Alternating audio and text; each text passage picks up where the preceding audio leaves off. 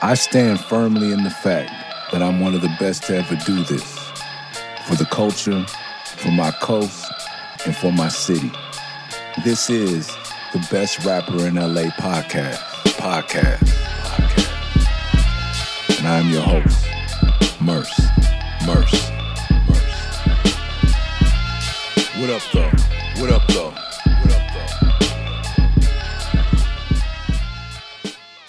Live from South Central America, it is the Best Rapper in LA podcast.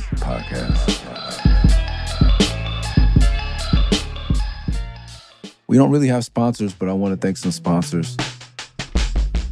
The most important shout out as we start this podcast, maybe we'll start with this one, because on this microphone, this is from Logitech G. Shout out to Logitech G. Keyboard, headphones, my whole setup, cam, lights, Logitech G.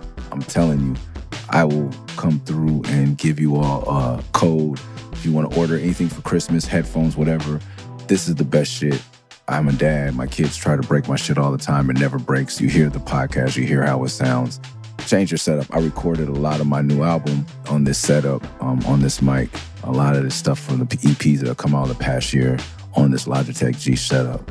So if you have a home studio, or if you don't have a home studio, you just like the game, or you just want something for the plane, they make wireless earbuds. Everything they make is the best. But yeah, let's just say I really authentically endorse this equipment.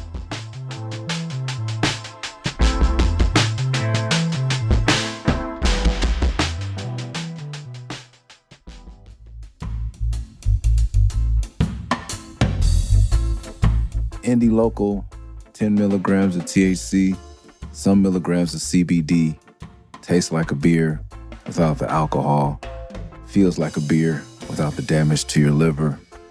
I used to sell weed illegally for many years, so to consume it legally is phenomenal. I stopped smoking weed when I was 18. As I became a parent, I found that it's fun every now and then to have a marijuana beverage. So my favorite thus far is Indie Local, because it doesn't have all the sugar some of these sodas that taste great do. But yeah, Indie Local is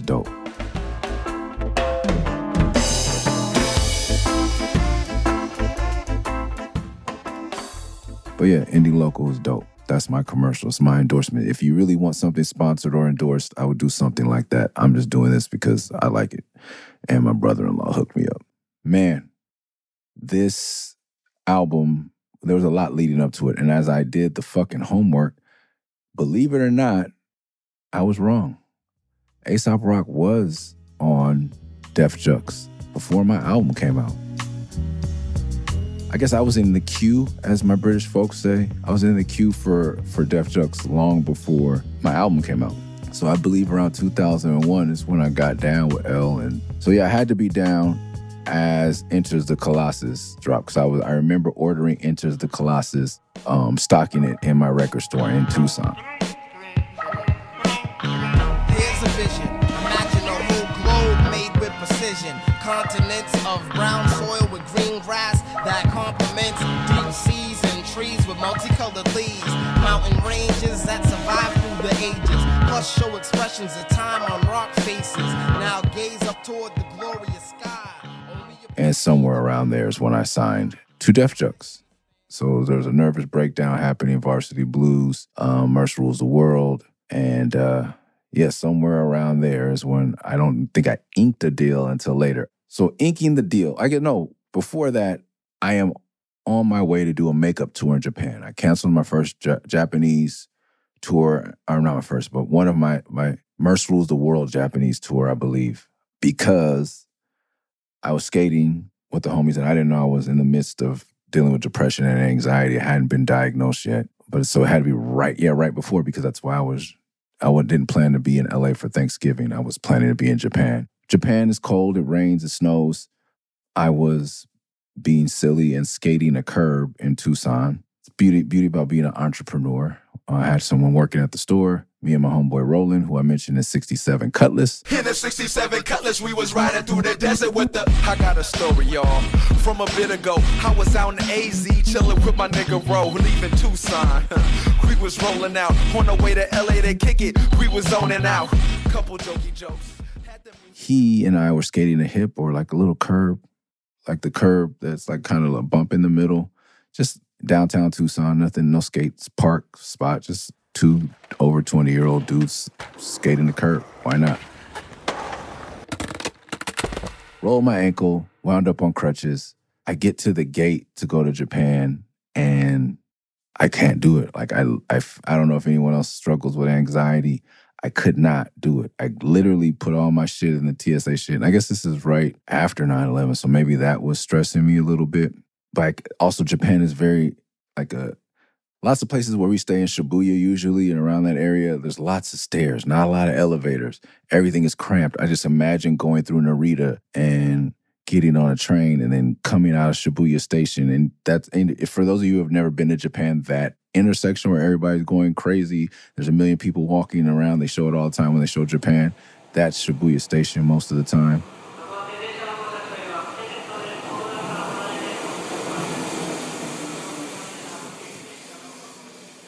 And being in crutches in Japan, and in Japan, I'm slightly on the bigger side for a human. I couldn't do it. And I just turned around. I don't like the cold. And I remember when Higo, the owner of Mary Joy, proposed that his English is still better than my Japanese. So I'm not disrespecting, but it was comical because he's like, please, let's do tour in winter. I know you fuck cold, but please, let's do. And I said, yes, he knows I fuck cold. So I fuck cold. I fucked up my ankle. I'm depressed. I'm anxious. I break up with a girl that I should have not, or probably should have broken up. Probably should have never started dating. But in that time and moment, I feel like I fucked up something important. Overall, I was just being a dick, and apologies to that human. But I feel betrayed. I have my own business. I got a new record. All these things. Oh, my Cadillac engine blew up. I just walk away from the TSA. I put my shoes in the thing. I could see it now. I put my blue and yellow Circa. I had on a Circa matching sweatsuit, like the satin kind of sweatsuit with the matching blue shoes. I was ready to look like a rapper, be a rapper. I picked my shoes up, put them back on, and walked out of the airport. Had to go home and email the Japanese record company that I wasn't showing up. Fast forward. I make up the tour. I'm heading out to Osaka, and this is the days of you print out your itinerary, you make the flight. There's no GPS, there's no Google Translate. It's 2001, I would assume, or early 2002. Let's see when Labor Days came out. Yeah, no, it had to be 2001 because Labor Days was just about to come out or out. So, yeah, maybe early summer 2001. I'm on a plane flying, and that's another reason I believe I started to have a lot of anxiety because flying is nerve-wracking for me and a lot of people, I believe. But I was flying a lot out of Tucson to meet the living legends or meet rhyme sayers or just for solo shows, but I was by myself because no one lived in Tucson with me and I didn't have a DJ in Tucson. So I'd be flying to meet my DJ or flying to meet my DJ is my best friend at the time, Magi. He lived in Mid-City or West Adams as they call it now. And we would meet at the gigs. So a lot of flying in and out of Tucson by myself. When you're flying in Tucson in the summer, the turbulence is horrible because of the difference in temperature in the air at 30,000 feet. And on the ground is so severe because on the ground, it could be anywhere from 100 to 110 degrees. In the air, whatever, negative, whatever.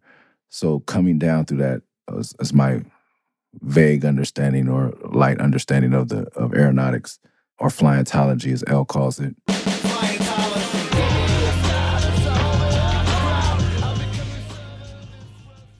Shit gets bumpy. More stress. And I was smoking cigarettes passionately at the time. So no nicotine.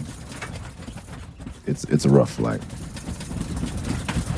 I believe at this time you could still, once the airplane entered Japanese or out of American airspace, you could go to the back of the plane. There would be rows saved for you to smoke cigarettes and drink alcohol.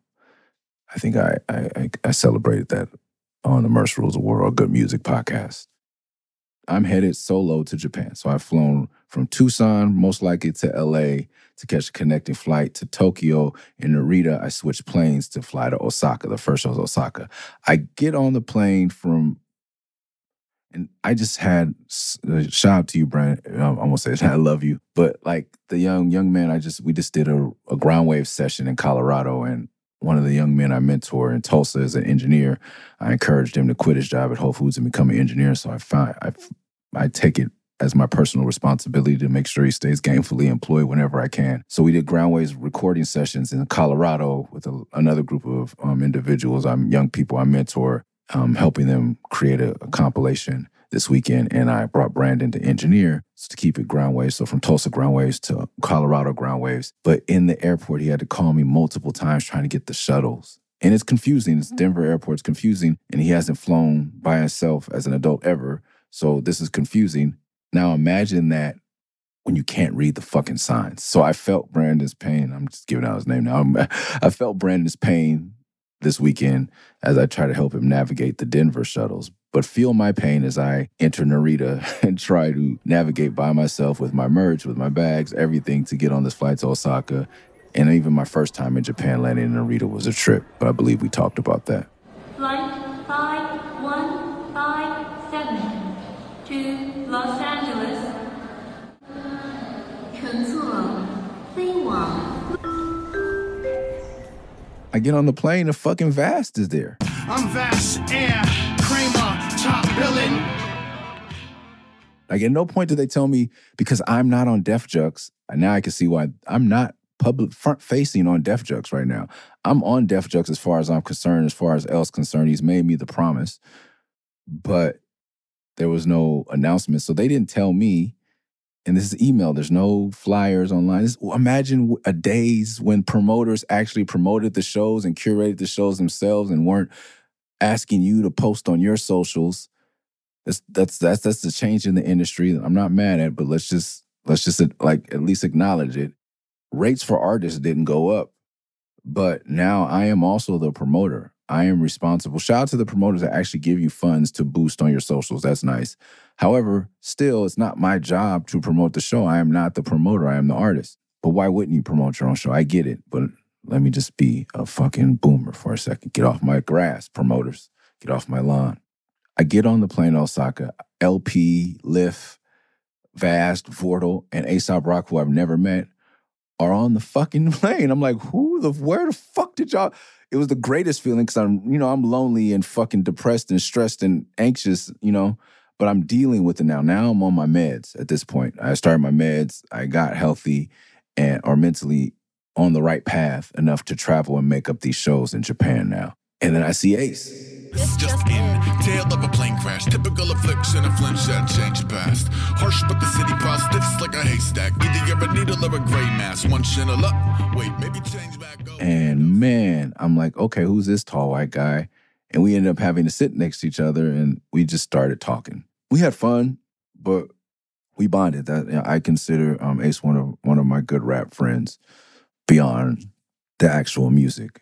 It was fun. I can still see like running around the hotels, smoking cigarette. Everybody smokes cigarettes. I think except for Liff. Mr. Liff does not care for cigarette smoke. Yo, dogs. Yo, could you? Yo, my brother. He's so nice. Yo, my brother. Yo, my allergies. Dogs. Could you move over there? I don't want to be, I'm just asking, help a brother out. My voice, this is my money. This is my future. That's how Liff would say it. Like, please don't fucking smoke cigarettes around me, bro. So me, Vast, Vortal, just kids, especially like Vast and Vortal, like from Harlem, me from mid-city, from inner city black youth having a ball fucking in Japan, rapping for thousands of people. Who'd have fucking thought it? Without glorifying, what a hot term now, genocide though, without glorifying crack and violence. And it was beautiful. L, brought that together. What a great leader. Thank you. I remember being on the bullet train, and that's when me and Ace started talking about depression, because maybe he saw me take my pills, or I think he was on his way. He was, I think, hitting or just getting out of the bottom that I had just been in. I believe his had something to do with the breakup and 9/11. I don't really want to speak too much into that, but we really bonded on the bullet train from Osaka to Tokyo. And that became one of my good friends because he understood what I was going through a bit, and I think I understood what he was going through. And I was able to say, yeah, like, man, take the pills, blah, blah. And years later, or a year later, we would end up doing a song called Happy Pills. But that's where Happy Pills on this album is rooted, in that meeting. What's on your mind, Big Murph? Shit, the end of the world with the wife at home. I pretend it's my girl. Did you take your meds today? 20 milligrams worth, but I'm still so amped I could kill a damn verse. What's on your mind, Ace Rock? Shit, the roaches in the kitchen that I scream on every day, but for some reason they don't listen. Did you take your meds today? Yeah, 20 milligrams worth, but I'm feeling so amped I could kill a damn verse. I was cooling at the park with a couple of other junkies. I ran and made a glitch, suspended like milk money bullies. I calculate my comfort. Which brings us to Liff and I doing a song called Sneak Preview on Definitive Jux Volume 2, which came out in 2002.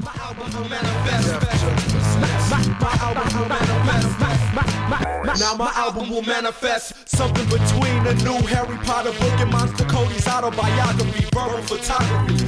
Frame by frame, I present this game, a hip-hop odyssey of Kevin Smith proportions. The Death Dogma I now drop is just a portion of what we have in store. Competition now, over and out like 10-4. The heavy metal rap. And we did it at High Street Studios. Shout out to Matt Kelly, but I don't think he's the main engineer. Did a lot of Hyro stuff, a lot of the early Hyro. I think the whole Full Circle album, and I don't know how much of the other stuff was done at High Street Studios in San Francisco, which is weird because it's an Oakland thing, Oakland crew hieroglyphics, but the studio where Mystic Journeyman will record, and at the times I would be allowed to get on a Mystic Journeyman song, and they recorded at Hyde Street, was amazing. It was the first real like studio or rap classics and other classic records that had been made. Hyde Street is an amazing just energy. So Hyde Street Studios, to be able to go there was a privilege. And L, for my first release on Def Jux, which was one song on Def Jux Definitive Jux Volume 2, was recorded at Hyde Street. He booked Hyde Street for us. Yeah, walking into Hyde Street for my own session was amazing. We're gonna go on a side note here. I remember getting a fax and signing my deal for Def Jux for $5,000. The deal memo was faxed over. I faxed back my signature, and we recorded the song called Sneak Preview.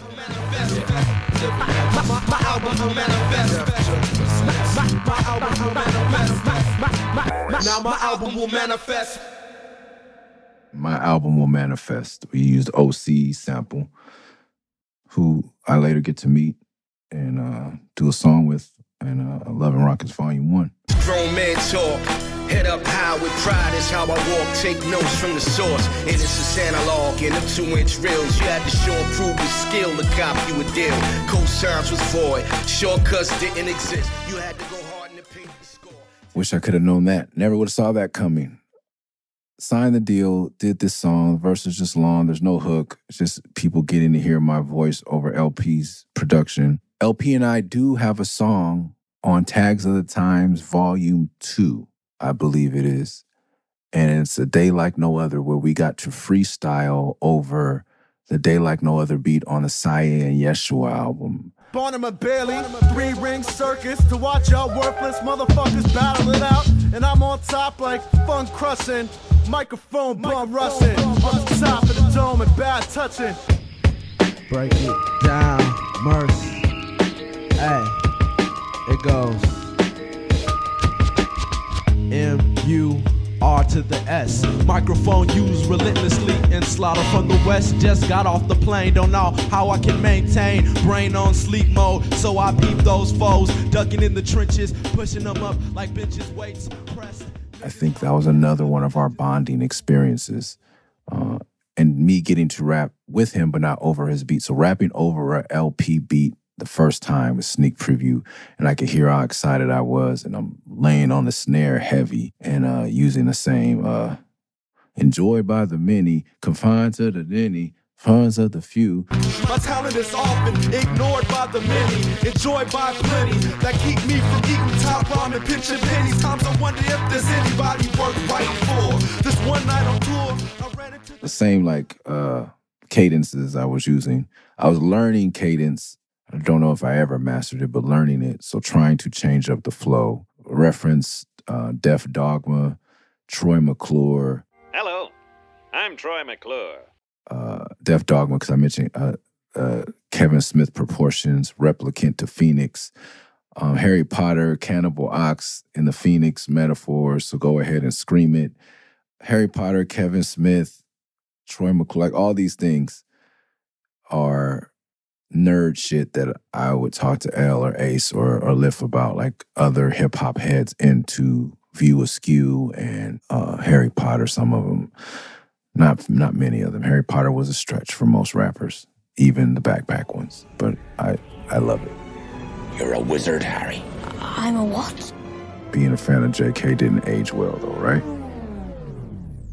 So Day Like No Other, back to Tax of the Times 2, we got to rap over that, but that was all off the head. And I think that kind of also solidified me as a starting member of, founding member of, I don't know if we can consider founding, but OG Def Jux, because I think I did well. And we had fun in the studio, more importantly. Do the song. The song later, I find out, was engineered by Ghazi, the founder, I believe CEO, president, or whatever, of Empire Distribution, the largest rap distribution label in the world.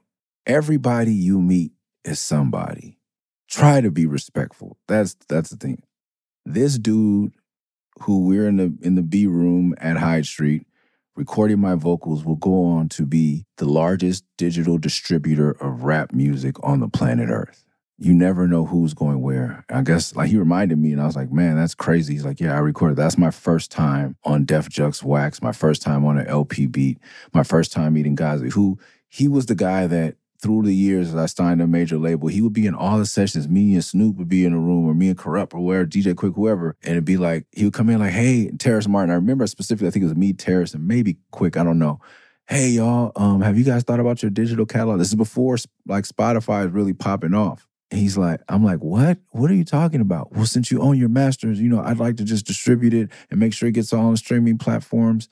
Huh? What? Whatever, weirdo. Like, like, okay, Ghazi, with your digital streaming music, that I'm trying to sell these CDs, bro. These records. He was a visionary, bro.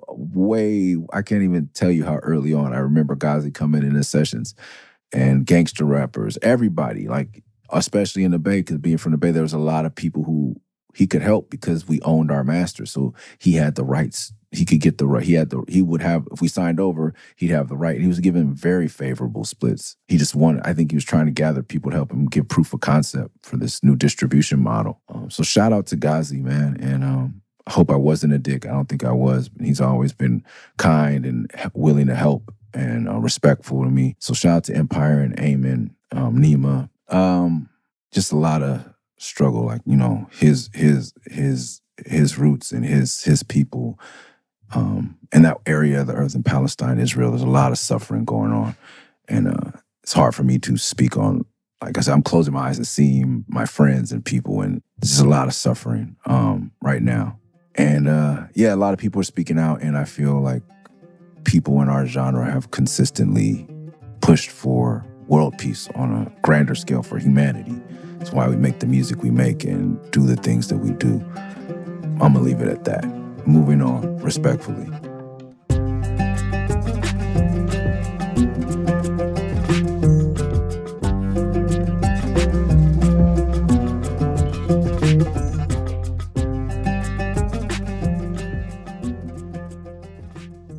Hey, y'all.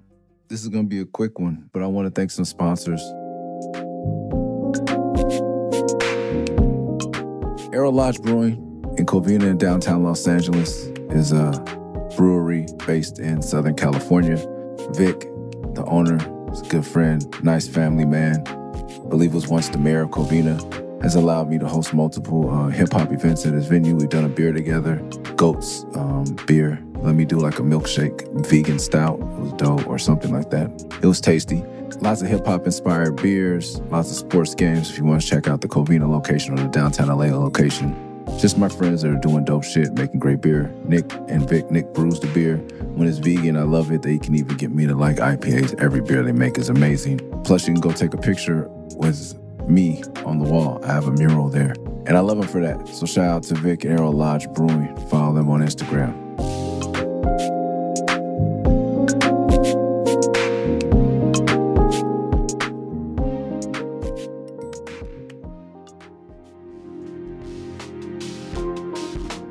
know shit about coffee, but my homie Propaganda does. He's a Los Angeles, Southern California native.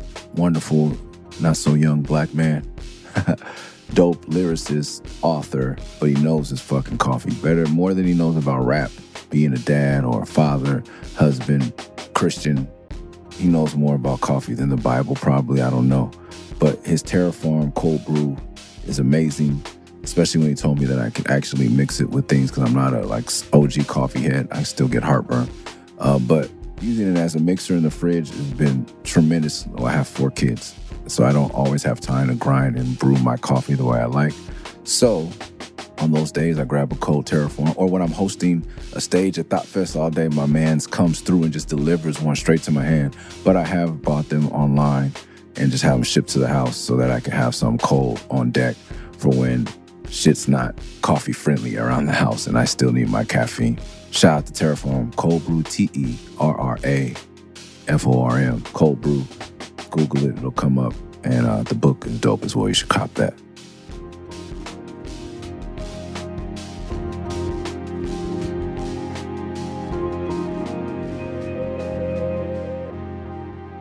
Doing A Day Like No Other, somehow mixing or recording part of that record, we did record it in New York, and I ended up staying with the producer of that track, who was John Adler, and just random, I don't know what John's doing these days, but in his parents' basement in some part of Brooklyn where he went to a place called Spumoni Gardens. It's like I walked into the Sopranos or some just traditionally Italian neighborhood, borough, I don't want to call it a ghetto, but hood. And I feel like I was the only black person out there, but Spumoni Gardens and getting Spumoni. And this was before I knew I was lactose intolerant.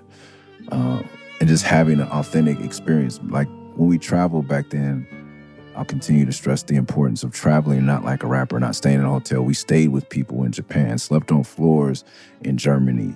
I'm sleeping on floors in Brooklyn. He's like, you want to go to Spumoni Gardens after we record your verse? Fuck yeah, I want to go to And I'm just stoked to be hanging with the guy that produced one of my favorite albums at the time. And yeah, we'll go to Spumoni Gardens. We'll go wherever, man. I was just a kid going wherever the fuck, doing whatever the fuck. And I ended up here.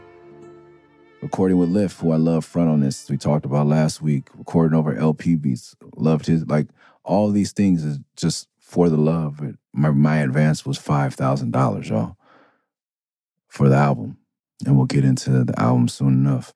We can talk about leading up to the album, me not wanting to do press. I didn't want to do interviews. And I've said it throughout my career, I don't care for interviews. Obviously not that I don't like to talk. I just feel I don't answer questions well. But LP was like, in order to help me sell records, you got to do this to make this $5,000 advance back. But that was the thing is, at that time, the staff was Amici, and I believe just Jesse Ferguson, who now owns a brewery in something Brooklyn. They do the Run the Jewels beer and a lot of other beers. But he was a producer at the time as well. NASA was mixing all the stuff. Yeah, so I had to do interviews in order to pay for this setup. There's an office in New York. Hang out at the Def Jux office. It's where I first met RJ. We just walked around New York with RJ D2. To me, is one of the greatest hip-hop producers of all time. We're just walking around, hanging out.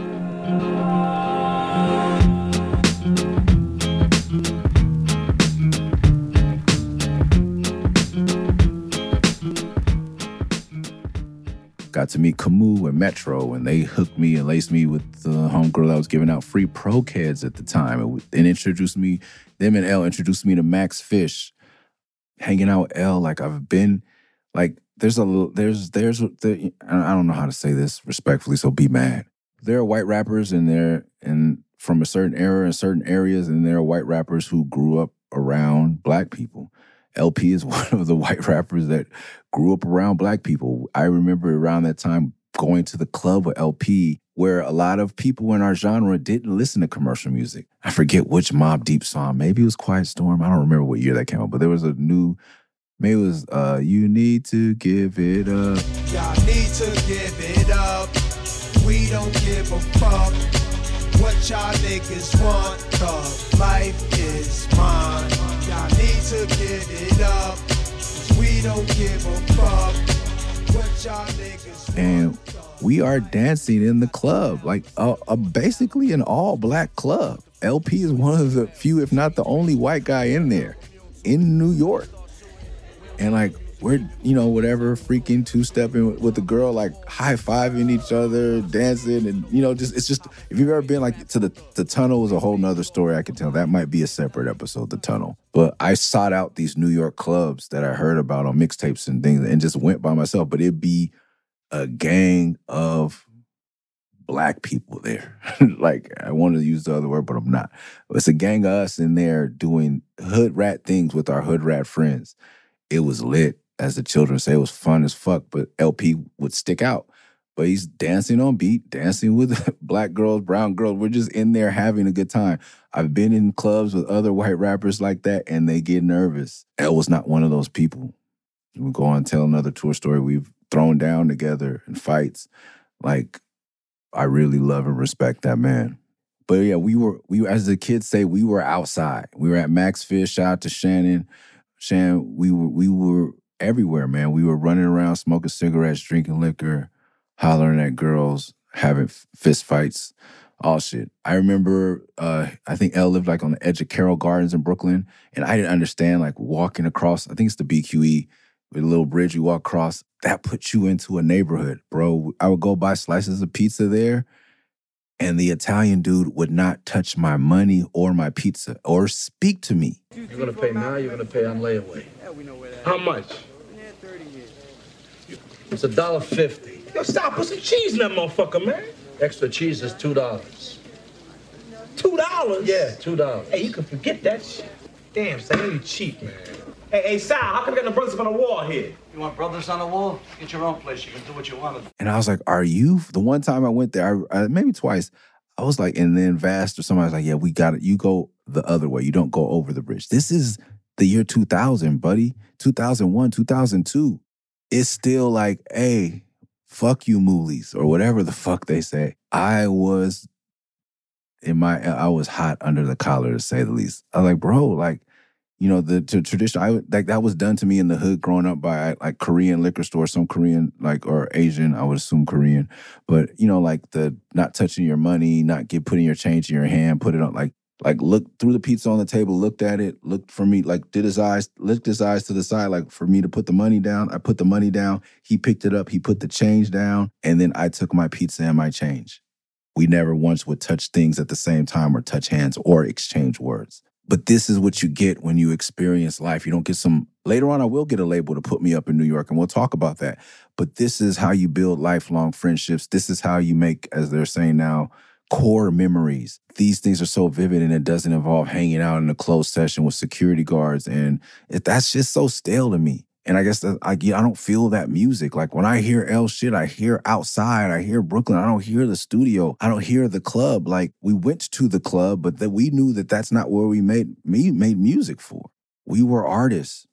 We weren't making widgets or products. We were artists transmuting or translating our experiences in this crude human form in the third dimension into an audible form of art. And me and L, I brings this up. We bonded because I was somebody who actually I believe I read Gravity's Rainbow by Thomas Pynchon. And just being a weird, smart kid, I came across that not knowing that my 12th grade AP English class, which I think I got a D in, possibly a F, would link me to who is one of the most famous popular producer rappers on the earth, but one of my best rap friends, bonding through this homework assignment that I got. And it had nothing to do with the grade. Like I said, I got a D or a F in the class, but the fact that I read it was able, there's nothing wrong with school. It's, to me, the submission part. If you excel naturally at it, cool. But I tell my children, I don't give a fuck about your letter grade. Did you try it? Did you engage with the information and the lessons presented to you? Did you engage with them to the best of your ability? Did you give yourself fully to the experience? Then fuck it. And it paid off for me. I've never had to show anyone my high school diploma. And a lot of people I know who have corporate jobs have never had to show it, or their college degree for that matter. Are you engaging with the material? Is it changing your perception of reality? Is it shaping you into a better person? Are you evolving through the art or the lessons you encounter? To me, these are the important things. L played video games. I didn't play PlayStation as a rule. PlayStation. Liv played PlayStation. I told him he was a sellout because it was the Malcolm Xbox. I told him Xbox was black because the original one was black and it was named after Malcolm X, and that's why I bought it. And vaguely somewhere, someone told me once outside of Project Blow that Bill Gates has a collection of hip-hop memorabilia, including some like X-Clan, of course some Run DMC stuff, but some X-Clan shit as well. So that made me a fan of Microsoft at the time, okay? At the time, before we knew everything about everyone. But maybe some of you knew it was evil, but I enjoyed playing Max Payne and the big fat controller. It was the next logical step after Dreamcast. I was not yet ready to give in to Sony. I never fully have. I game on PC now, but that was a big divide. I loved episode 1. LP hates episode 1. Later on in life, I would invite LP to the premiere of episode 7 on Hollywood Boulevard at the Man Chinese with Harrison Ford and George Lucas in the same theater. And he was so furious. Shout out to my homeboy Dustin who hooked up the tickets. It was me and Ninth Wonder. It was supposed to be him and Killer Mike, but Mike couldn't make it. I wanted to get that picture of Run the Jewels and Mercer Ninth Wonder, but LP was livid. He's like, I gotta get the fuck out of here.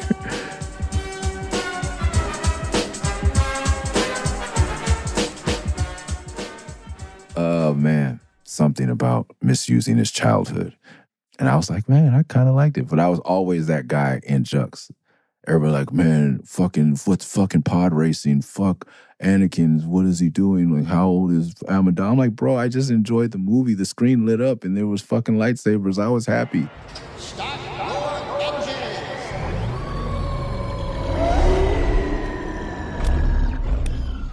Fuck that.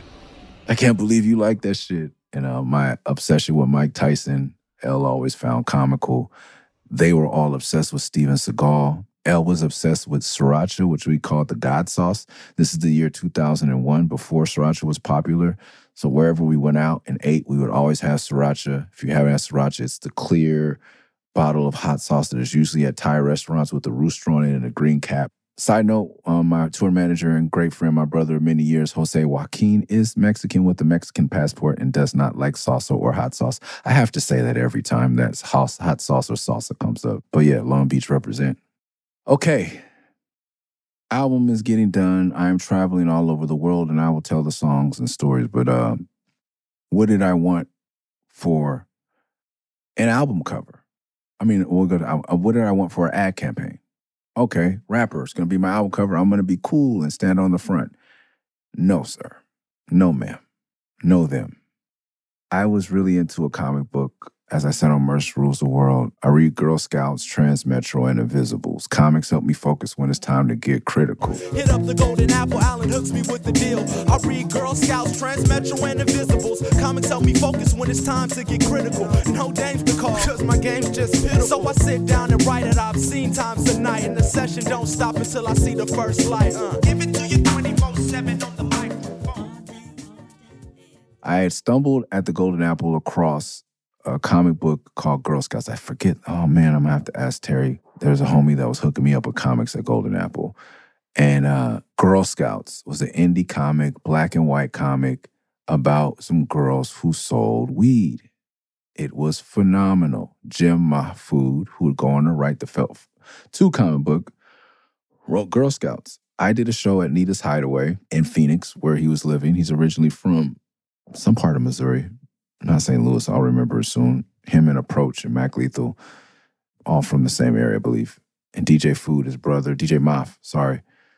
So Jim Mahfood comes up to me. He's like, yo, Bob, thanks for the shout out. I think that's what happened. And we became friends and started, I had never met someone who created comics before.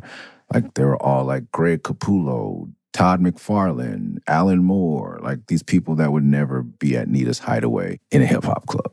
So that's where we met. And I said, I want him to do a Girl Scouts comic as my ad and put that in the source. Because when I came up on the source, the thing that sold me on the source, the first cover source issue I ever had, you can look it up, was the Ice-T New Jack City cover. New Jack Hustler cover of The Source.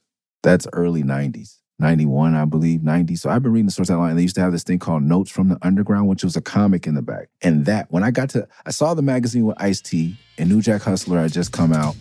Hustler, word, I pull the trigger long, grit my teeth, spray to every nigga's gone. Got my block sewn on at dope spots. Last thing I sweat, so suck a punk cop. Move like a king when I roll hop. I was obsessed with Ice-T. OG is in my top 5 hip-hop albums of all time. It is a perfect album. Original gangster.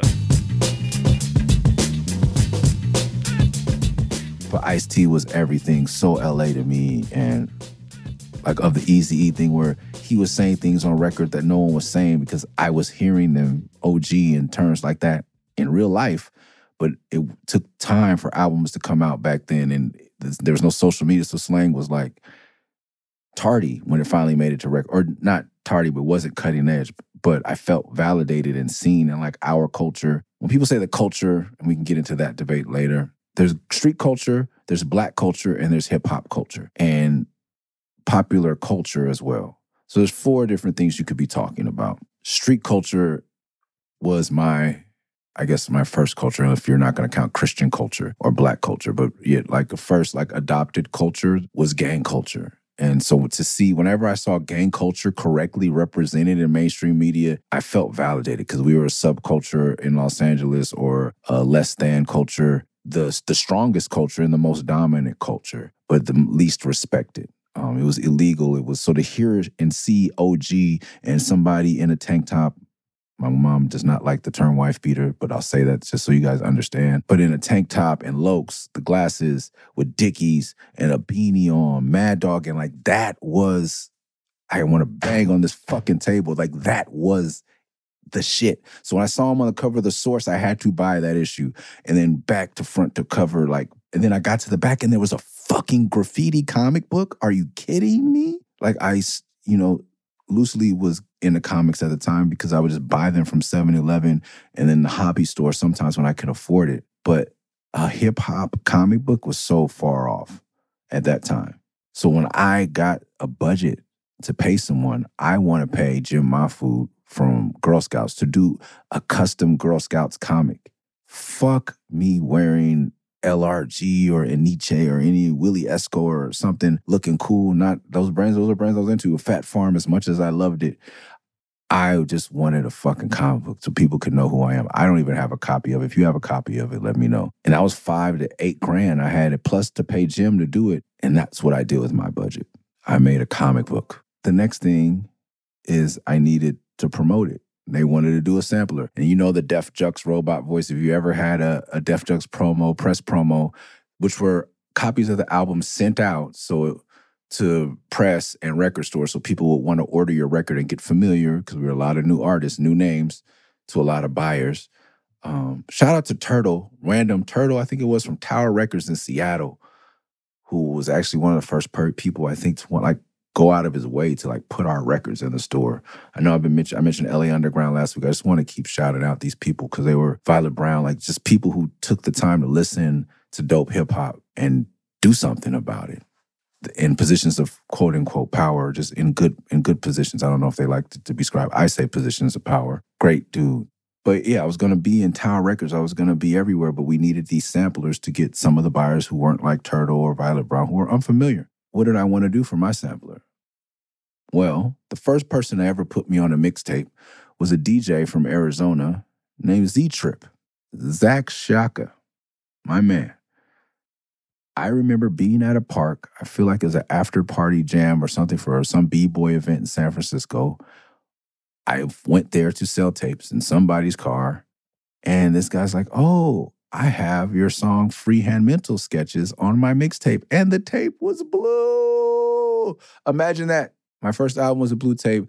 The first mixtape I ever on was a blue tape. Cripping. It's in the ether. No, but for real, I was honored just to be on a mixtape. I grew up. We talked about it last week. Mixtapes were huge. I started making mixtapes as my first original, real, I think, genuine creation. I did a little graffiti and I broke danced, b-boyed here and there, but making mixtapes my own mixtapes with records I bought. We'll get to another story about records I bought and didn't mix, but put my voice on mixtapes. Mixtapes introduced me to company flow. So now I'm on a mixtape. DJ Z Trip, who is just DJ. This is before he does the mashups and all. Like before, this is just a guy making dope hip hop from Arizona, where I already have a little bit of a connection. And I think it's pretty sure pre-mixtapes. I think he's with I forget the name of the crew. Bomb Shelter DJs from Arizona, and I knew that name. And this is my first wax with Elusive, 6 Degrees of Separation, and a song called Freehand Mental Sketches, which was on my tape, which is an old episode that we might redo later, or you can go join Patreon and hear that episode. But it has all the information about the Elusive compilation. My first time on vinyl. Elusive is still putting out great instrumentals. You got to check them out on Spotify. Slaps.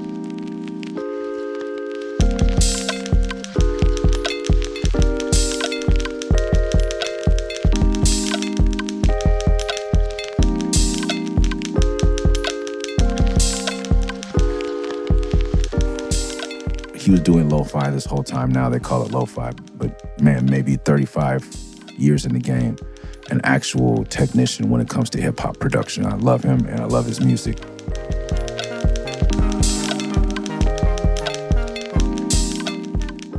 Freehand Mental Sketches I did on song for his compilation. It was on the tape Back for No Good Reason. Z-Trip found it and chose that song over an Eli song, over an A$AP song, over a Grouch song. My song. Freehand mental sketches I jot down on canvases of rhythm, reflecting images of a broke down system of things that seems all fucked up, sucked up like negative aspects, and spit out dope verses on cassette to make my assets. First is making underground raw shit. He mixed it with other rap songs, like I used to do for other rappers. It was a moment for me. I didn't forget it. So when I had to do a sampler, I called Z-Trip, and this is Z-Trip. So has now put out. At this point, I put out the mashup that he got really big for. I forget what it was called. It's really dope. Heavy metal listening. I don't know. Uneasy listening. I think that was it. You are now listening to DJ Z-Trip. Uneasy Listening. Volume 1.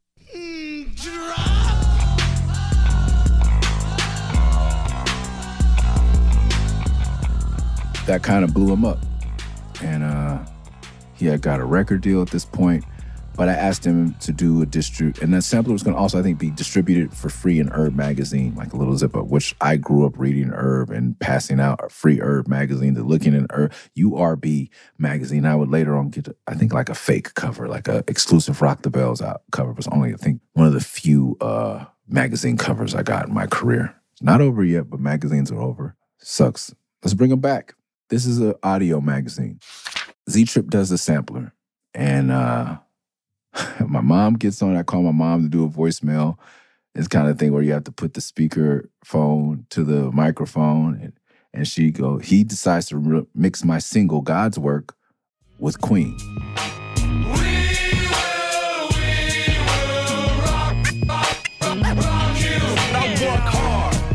Goddamn hard to keep this roof over my head and pay off these credit cards. I work hard. Goddamn hard, so I can pay off all my debt and get a house with a yard. I work hard. Goddamn hard to put that gas off in the tank. And I said, Mom, tell him Mercy Z. I'm doing this mixtape with Z Trip. You gotta say Mercy Z Triple right. And to this day, people come to me. They're sick of my mom. I was like, "Are you off the wine, Mom?" I think she said, "Oh yeah, that's the wine talking." That's what she said. Oh, that's the wine talking. Merce and Z Trip will rock you. And yes, me. I love my mother. I believe that this was, around, I had to be 23. So my mom kicked me out, forced me out, whatever. I chose to leave home. She said if I chose to go on tour and not stay in school, I was going to have no place to live when I got back, and kind of cut me off. And I'm keep this in mind, my sons, like my mom and I would still talk. She still owns and operates cleaners here in South Central, where I'm 2 doors down from, and she had 800 number. So I could call that 800 number for anywhere in the world. For those of you used to have to travel places and have a calling card with a country code, you had to know a whole lot of shit to reach your family. There was no fucking internet. And just to call my mom and let her know I was all right. And we would have, there was just a dissonance. We weren't all the way right. And I believe somewhere around this time, I think it was my 23rd birthday, so maybe right before or after this album I was really making a living, and I had moved to whatever, and I just came home and on my 23rd birthday, and I took a nap with my mom. She happened to be home, and like, I don't know, for whatever reason, I feel like that was the moment. And from that moment forth, my mom became my biggest supporter of my music. Like, literally, we hugged. At that time, I was coming from Japan, going to Japan, coming to Europe, going to Australia, going to the Bay, going to LA, going to New York. I was going to Austin. I was going all over the fucking place all the time. So I didn't know which way was up. And just that centering moment, like, you know, hanging out, like laying down with my mom and just taking a fucking nap together, like that healed everything. And we've been right ever since. So I had to have her. After that, you see her at the merch booth. You see my mom everywhere because that is me and my brother and my mom. That's the squad, the original gang. And ever since then, we've been, she's been ultra supportive of everything I've done. And I try to be the same for her. I can never repay her. She's on the Z-Trip intro. That's probably the best thing about it. The beat was done for God's work. And we'll talk about the first song because I don't know why I chose this as the first single. But the person that is producing Love and Rockets 3 or Love and Rockets 316, the person I started making mixtapes with at the time was named DJ Sage. He goes by the name of Jesse Shatkin now because that's what his parents, Paul and David, named him. This was my first collaborator, really, in putting out music. I recorded with Eli and Scara, but we hadn't put anything out together. I had recorded with Anacron, but we hadn't really put anything out together. In high school, I don't recall how we met. We became friends. He was into hip-hop. He actually had a turntable, 2 turntables, Technique 1200s, a 4-track, in a house where we could smoke weed because his parents were okay with that. He had a dog named Lucy, which I love, a sister named Lily I love, and he's the first, I think, as I realized it, like the first Jewish person I ever met. Hebrew school on Saturday, so he couldn't record, but his parents would let me stay while he went to Hebrew school and come home. It was a cultural experience. It was an experience in entrepreneurship, musicianship. We're learning all at the same time. He went to NYU. He was 2 grades behind me, but we're only a year apart, I believe, age-wise. I skipped a grade or something like that, or maybe he's only a year behind. We're the same age. I don't know. But he had gone to New York, to NYU, and he had somehow linked with Vordel and Vast and Nature Sounds Records, and he was doing beats now. Before he would just DJ. I would buy the records, I would try to line them up, and he would try to teach me how to beat match the white guy, quote unquote, and he would have to beat match because his rhythm was better than mine. So as he reminded me as we're recording our last album, that's why I'm recording my last album with my first musical collaborator, and it's beautiful, and I thank God for that opportunity. Jesse reminded me, because he's mixing and putting together records now. Now I have like 12 or 11 rough mixes. We're getting there. And I had to text him the other day, like, after hearing one of the mixes he saved, I was like, your musical gift, bro, still amazes me 30 years later. It's amazing. He's so talented. And he was there in New York. And I don't know how we ran into each other, because this is also before social media. I knew he was there. And he probably remembers better than I. He was interning at Electric Ladyland. He got to work in Electric Ladyland in the era of the Soulquarians, and like D'Angelo Voodoo, Mama's Gun, Erykah Badu, like these sessions he was an intern, I believe, in.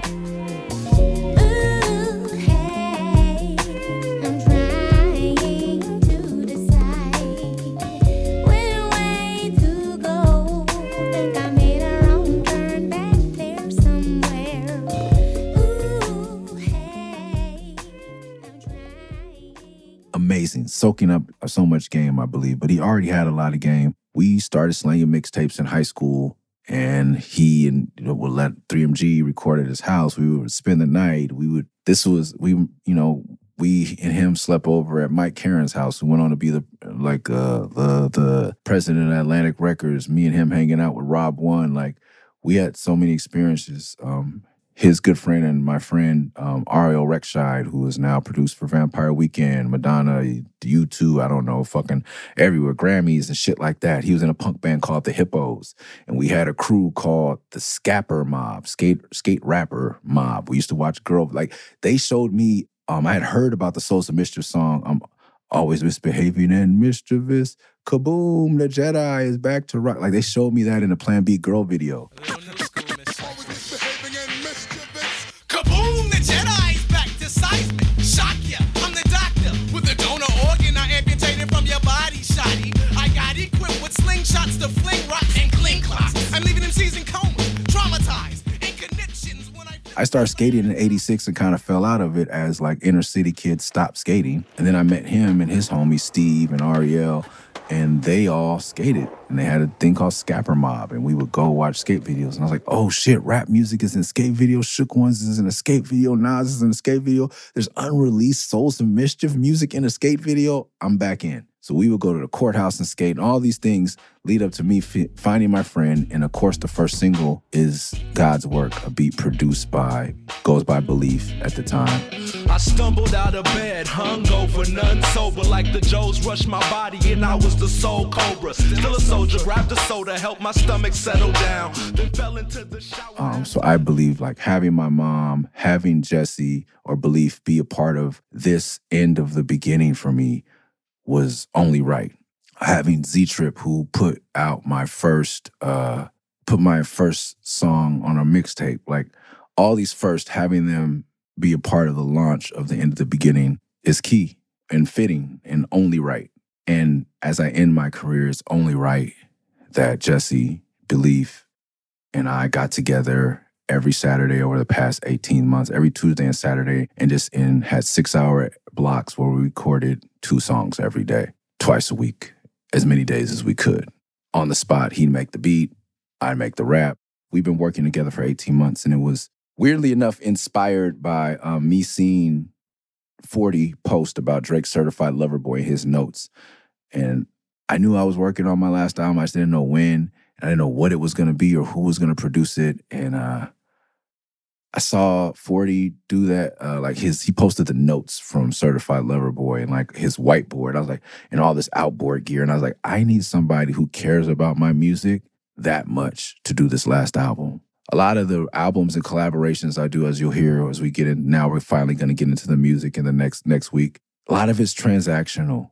So this last album, I did not want to be transactional. I wanted to do with my friend who I know cares. And I said, who do I know that cares about and has access to that much equipment? Because he's gone on to do Chandelier for Sia.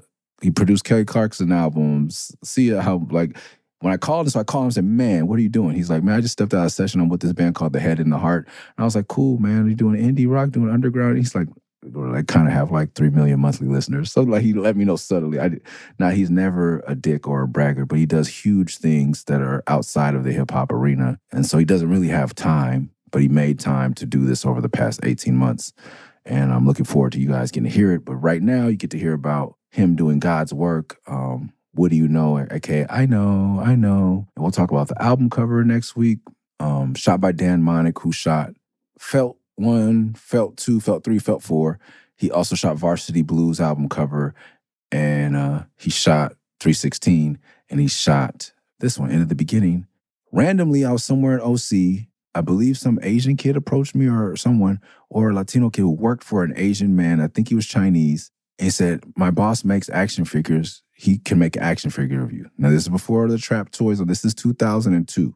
And I'm like, okay, come in and get your photo taken. I came in, I did all this thing, and that dude made me a fucking actual Barbie doll. He made me a fucking Ken, a Merce Ken doll, Ken 316 doll.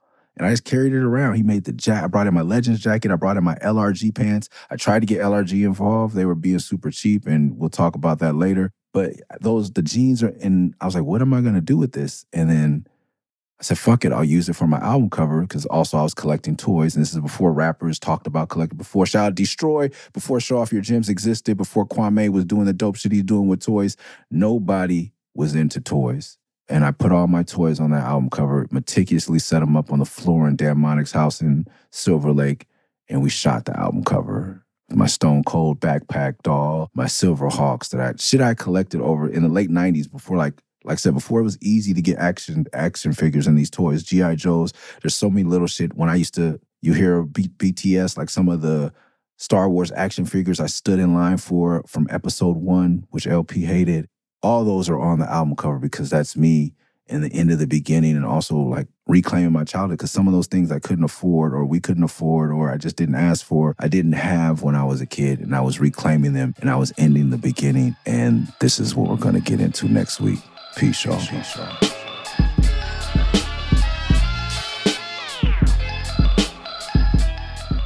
Thanks for listening to the Best Rapper in LA podcast. Make sure you subscribe wherever you listen to podcasts. Make sure you never miss an episode by subscribing on Spotify, Apple, wherever it is. If you like the show, leave a review on Apple Music or Spotify. And to support the podcast directly, go to patreon.com/MURS316, MERS316. See y'all next week. Peace.